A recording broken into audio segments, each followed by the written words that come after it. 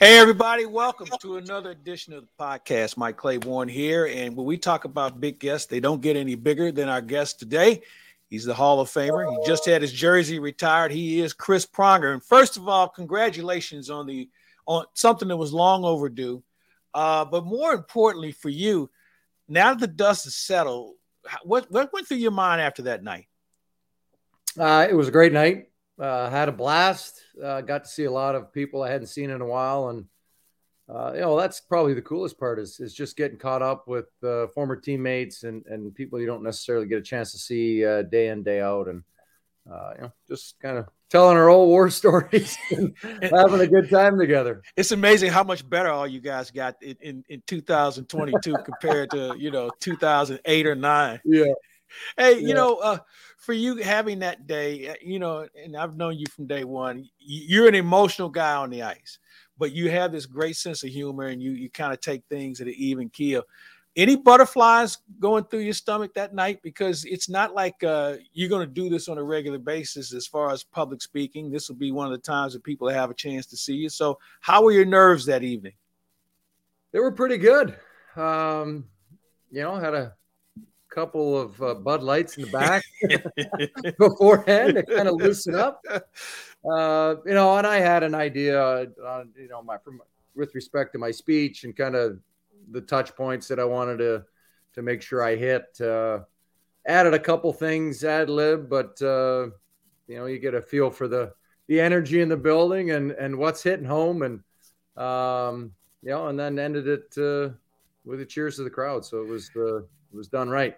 It's interesting. You when you try and write one of these speeches, the key is, man, I hope I don't forget anybody. Anybody pop in your head at the last minute?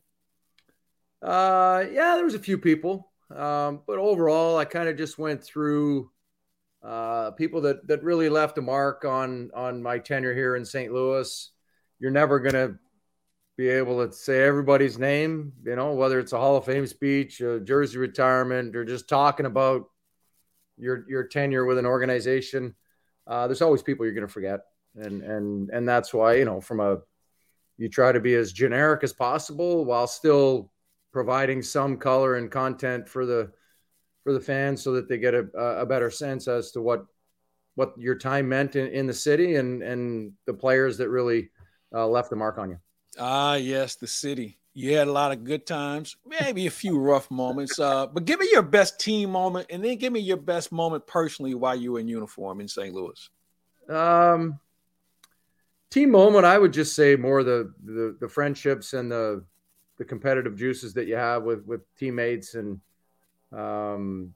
being able to learn from some of the best ever play the game. Having played with Gretzky and Hull and Al and Grant Fuhr. These are some of the players that are in the top 100. And so when you have people like that as a young player coming in, you're able to learn a great deal. You're able to kind of sit back and watch and see how they handle themselves, how they manage their day-to-day business, and how they deal with the media, how they deal with the pressure and the fandom and all the rest of that stuff. And you're able to learn a great deal from players of that caliber, especially at that point in my career early on. And a lot of what I saw and learned, I was able to kind of carry over into my career and then impart some of that wisdom onto young guys that I played with. There's so many guys who obviously had an impact on you, but give me a name of somebody who we may not think about, whether it's Al or somebody who's in the Hall of Fame, guys that are more recognizable. Give me somebody who maybe had an impact on you that probably doesn't get the attention that maybe they deserve publicly, but certainly you knew how much they meant to you. I think a lot of the people that I met off the ice, you have this persona on the ice and you have this energy and character on the ice, and then off the ice, people think you're that same person.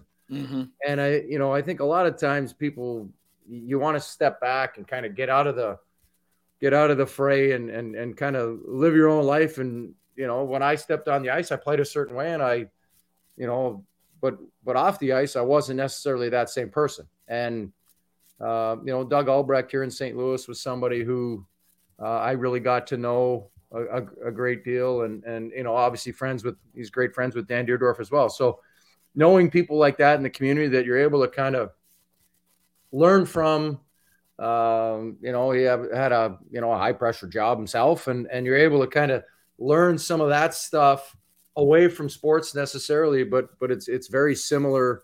And how do they cope and deal with things? And you're able to kind of learn from a lot of different walks of life. Chris Pronger is our guest. Stand by, folks. Here comes your Ameren, Illinois Minute.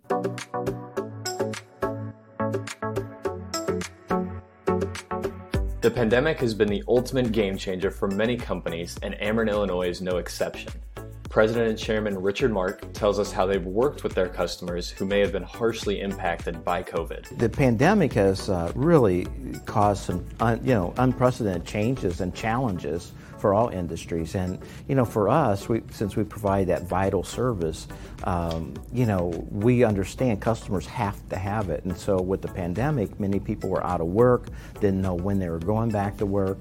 So some of the things that we tried to do was say, how do we help those customers along? How do we provide some money to make it available if they couldn't pay their bill? How could we maybe suspend late fees and late payments and those types of things? So what we try to do is work with our customers. We provided last year over $26 million in billing assistance for customers to help. And basically, if the customers couldn't pay, we didn't cut anyone off and tried to just understand what was going on in the communities. And I think that's really the real core and the basis of what we try to do.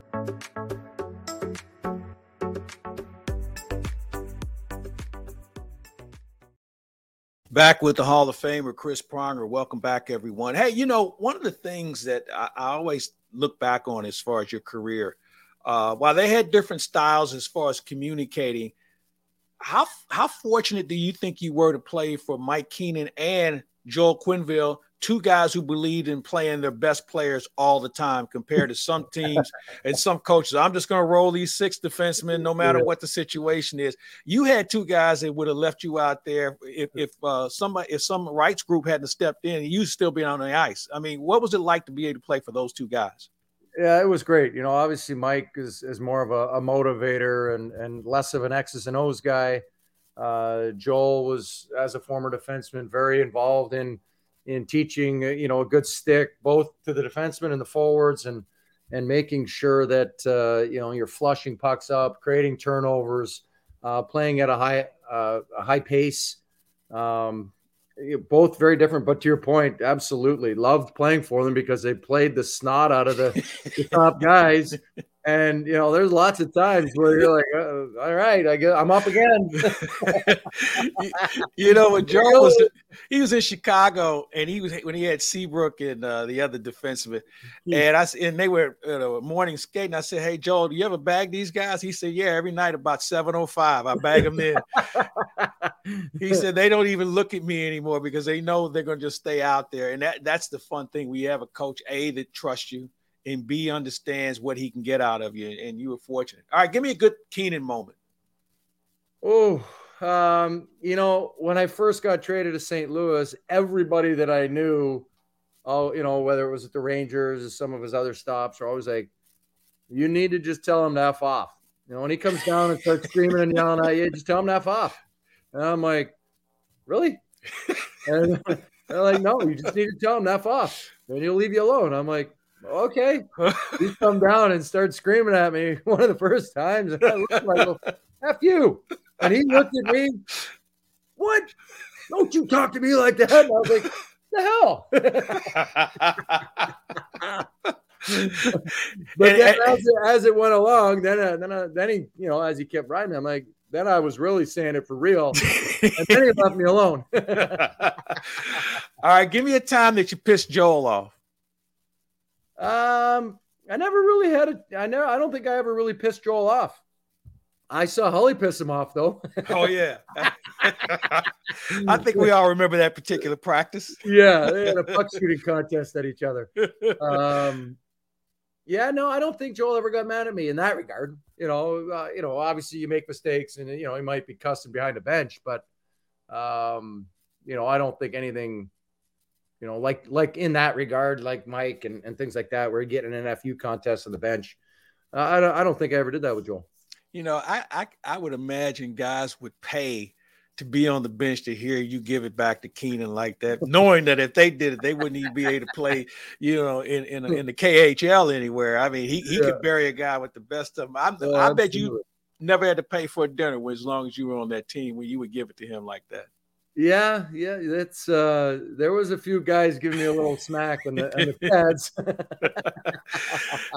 Hey, now you were a handful to play against, and nobody wanted to play against you because you were just that true pain in the ass. All right, who gave you a problem? Who was a guy that, you looked at the roster, oh shit, we got to play against this guy? You know what? It was the short guys, really. Yeah. I'll say I struggled, but just getting down there and trying to get leverage and lean on them, you get a hold of them. Yeah, they're done. But if you're trying to angle and they're obviously shifty, they're fast, you're trying to get down and create leverage against them. And it's hard, especially once they change the rules. You couldn't grab a guy and you couldn't chuck him around. You got to figure out how to angle and steer guys without grabbing them and then create that leverage to pin them and whatnot. So just more from the height perspective and trying to get down to that level is difficult at times. You mentioned several times about the boos that you received in St. Louis, but what about San Jose, man? I mean, of all the places you played, and you pissed a lot of fans off, not to mention players. What was it about San Jose, man, where they started booing as soon as you got on the bus from the team hotel? I mean, was that the most hostile environment you've been in? Yeah, I think I don't really know why they didn't like me that much. Oh, really? Maybe if we asked Teemu Selanne and some of those other guys, Mike Ricci and some of those guys, I'm sure they could testify on why. Playing them 2 or 3 years in a row in the playoffs, like we had Detroit, and then the next tranche of teams that we played a lot was San Jose. Played San Jose here when I was in St. Louis. Played them in the playoffs when I was in Edmonton. Played them when I was in Anaheim. Yeah. So. I got to know them quite intimately. Intimately is an understatement for sure. I know people say it doesn't bother them. But, when you're focused like you have to be, do you really pay attention to it? And because you chirp not only at players, you chirped at fans and anybody else who has a set of ears on them. So obviously you have a filter that what sticks and what doesn't. Yeah. There was a lady that came down to the bench. Walked all the way down from her seats, came down, started screaming through the glass, whatever. I grabbed the water and I sprayed her. She lost it and started complaining to the usher. And I'm like, well, why stay in your seat? Yeah, get exactly.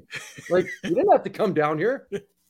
And the usher's like, well, you think I can't kick this guy out for doing that. You came out of your seat. Hey, now you walked away from hockey to pursue some other things, and I really felt like you had a real future. You worked for the league for a while. You worked in the front office, and I thought you had a front office written all over you, not just as a coach. I thought you could be a legitimate difference maker in the game. What changed? Because you had everything in front of you. Yeah. It was not – I wasn't enjoying it anymore. And things were changing a little bit in Florida, obviously. And then, I had an opportunity to build out a business with my wife and be home more with the kids and not travel to ice cold rinks and, it's a lot of travel when you're scouting and doing all that kind of stuff. So, you got to be fully invested. You got to have a passion for it. And, I got a little burned out. You get told what to do from the age of 10 when you're playing hockey, and then you get told where to go, what to do when you're, working for the league and then working for a team. And, 30 plus years of being told what to do, at some point you're like, okay, I might want to take my life back here for a little while anyways and see how it goes. So it's been nice to kind of get refreshed and build out this business and be an entrepreneur and learn this side of the game and life of business. By the way, you're still having somebody tell you what to do with your business partner, your wife. So it'll never go away. It'll never go away. And I don't. You want to win. There you go. Exactly. Final questions for Chris Prager after this. St. Louis Acura was the #1 Acura dealer in Missouri in 2021, and we were the 17th in the nation for Acura sales volume. We sell over 100 pre-owned vehicles monthly, and we service all of the makes and models that we sell. We are waiting for verification of our 30th Acura Precision Team Award, the only dealer in the nation with so many awards for customer satisfaction and dealership performance. We have 300 pre-owned vehicles in stock right now. St. Louis Acura, better than ever for you. Chris Prager, our guest. Hey, you were a tough son of a bitch, period. And everybody knows that. And I remember one year you beat up Miroslav Shatan. And I gave you grief. I said, you beat up a Euro? And then about 3 weeks later, you caught Matthew Barnaby and just beat the crap out of him. You really didn't look at penalty minutes when you looked at the program. If a guy was in the wrong, he was going to get it no matter what. Yeah, you shouldn't be bugging me then. If you can't handle it, don't bug me. Easier said than done. Why is he face washing me? Why is he doing whatever? I'm like, listen, if you got the nerve to do that, then you got the nerve to drop your gloves. Something we don't see anymore. And I know you're a guy that was in an era where everybody had to be able to take care of themselves, and if not, you had Twist and Chase and people like that around. But today, the game has changed so much to the point where there isn't the accountability that it used to be. And I think it really sends the wrong message on how this game should be played. Well, I think for me, the biggest thing that I don't like is when there's a clean hit, you got any random player on the ice going to start a fight. Yeah. It's a clean hit. We used to look at our teammate and go, get your head up. And yeah, if you got a chance to get a lick on that guy, you're getting a lick on him. But it was a clean hit. Now, if it's a dirty hit, then yeah, there's going to be World War III and we'll see what happens. But for clean hits, now, I just, no wonder nobody wants to hit anymore. No, because not only you're getting suspended, you're going to fight, you're going to get suspended, you're going to lose money. Yeah. I mean, I think about you, and I said to someone during the Hall of Fame ceremony, banner raising, that if you played today, you would basically be feeding a family because you would be in George Parros's video chats on a regular basis. And maybe you would conform, but then if you did, I don't think you would enjoy playing the game that you knew growing up. Yeah, you know what? I think you have to evolve and you have to adapt. From the time I came in 93 to the time I was done in 2012, the game had obviously changed drastically over that time period, but you just have to evolve and change. Like somebody was talking to me about cross-checking the other day. I go, well, then change it up. Don't cross-check. Get into him. Get your stick into him. Lift his stick. Man, there's ways that you can use the rule book to your advantage and use your relationship with the referees, and you just have to find where that gray area is, and you have to be willing to take the odd penalty to figure out where it is. I get the feeling while you're a successful businessman, entrepreneur, that if the right hockey situation presented itself, you might stick your toe in the water again. I've always said never say never. And I think I said never with you once. And it bit me. Did it not? You know what I'm talking about. I said never one time. Once and only one time. And I now say, I don't ever say never, but it would take a special opportunity to kind of make me want to get back into the fray. And there might be 2 or 3 opportunities like that could potentially present themselves over the years, but who knows? It's just living one day at a time, Claves. You never know what's going to happen tomorrow. As they say, we're all day to day. All right, final question for you. Some are day to day with hurt feelings. Exactly. Can't wait for it to be over with. All right, let's go back into the time machine, back in your heyday, and you have one more shift left to play in your career. Who do you want on the ice with you, and who are 5 guys you'd like to get one more crack at on the other team? Ooh, I think there's more than 5. So who are the guys you want to be on the ice with you? Let's see here. I'll take Al on my right. I'm going to play the left. Typically, I always play the right, but I'm going to play my strong side, and I'll be on the left. I'll be on the right. We'll have Holly on the right side. We'll have Gretz in the middle, and we'll have Shane Corson on the left side. Just to keep everybody honest up front, huh? Yeah, absolutely. A little bit of grit. Yeah, the little sandpaper. The goal scorer. All right, so there's 5 guys coming over the boards that you just like one more crack at. Peter Forsberg, just because he's a good player, and he played with an edge too, though. Yeah. You know, he was one last lick on him. Yeah. Let's see here. Who else? Man, there's a long list. I don't know if I could. I thought you'd go right down the list. Maltby, Draper, that bunch in Detroit, because they were chirpers. Yeah, I got a few licks. After I left here, don't worry, I got a few licks on them.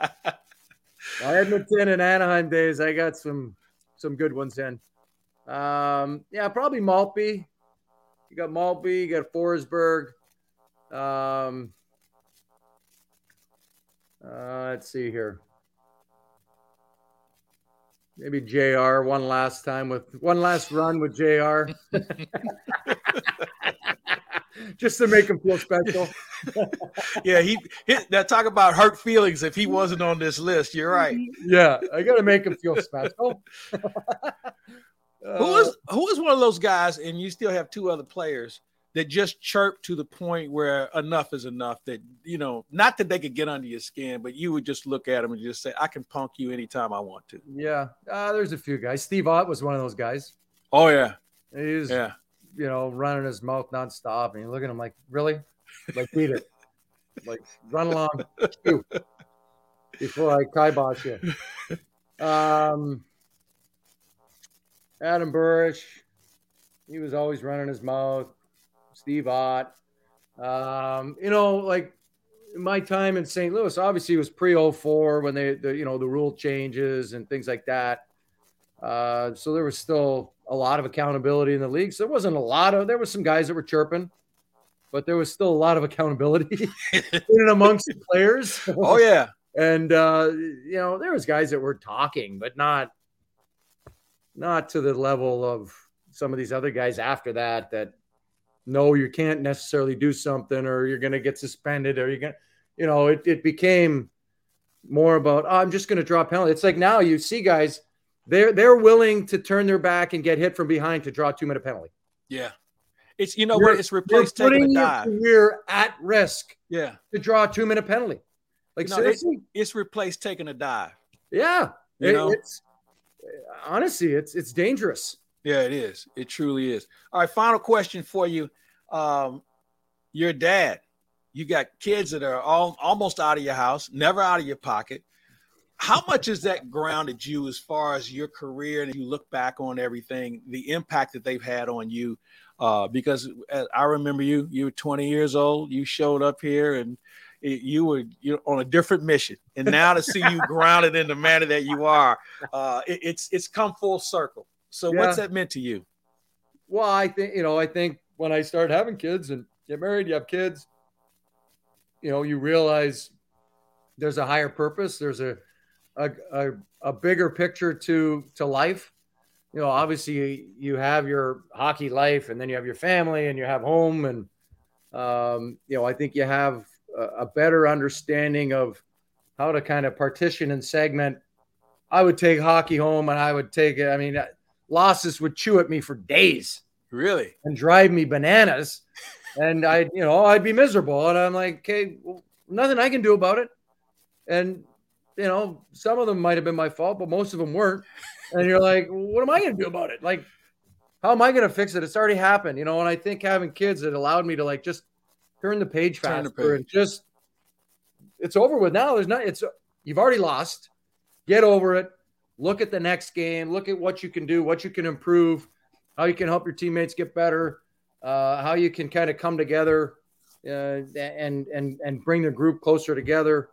And then when you get away from the rink, just leave it at the rink and it took me a long time to figure out how to leave the game at the rink and come home and be dad and all that kind of stuff. And it took quite a while, but once I was able to do that, I feel like my game got better because I had more energy because I wasn't stewing over things and driving myself crazy and exhausting myself.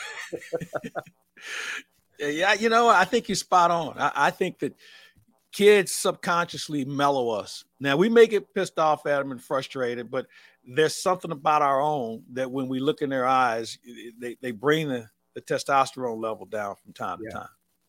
Hey, man, this has been a blast. I can't thank you enough for joining me. More importantly, congratulations on something that was long overdue. And looking up at that rafter and seeing your number up there is certainly something that for all of us who saw every shift you played in St. Louis and have followed your career, it's something we'll all appreciate. Thank you. Appreciate it, Klebs. He's Chris Pronger. I'm Mike Claiborne. But first, the only thing faster than this supersonic golf cart are the closing times at thehomeloanexpert.com. Mortgage rates on the twos, and we have a 21-day closing guarantee. Apply online today at thehomeloanexpert.com.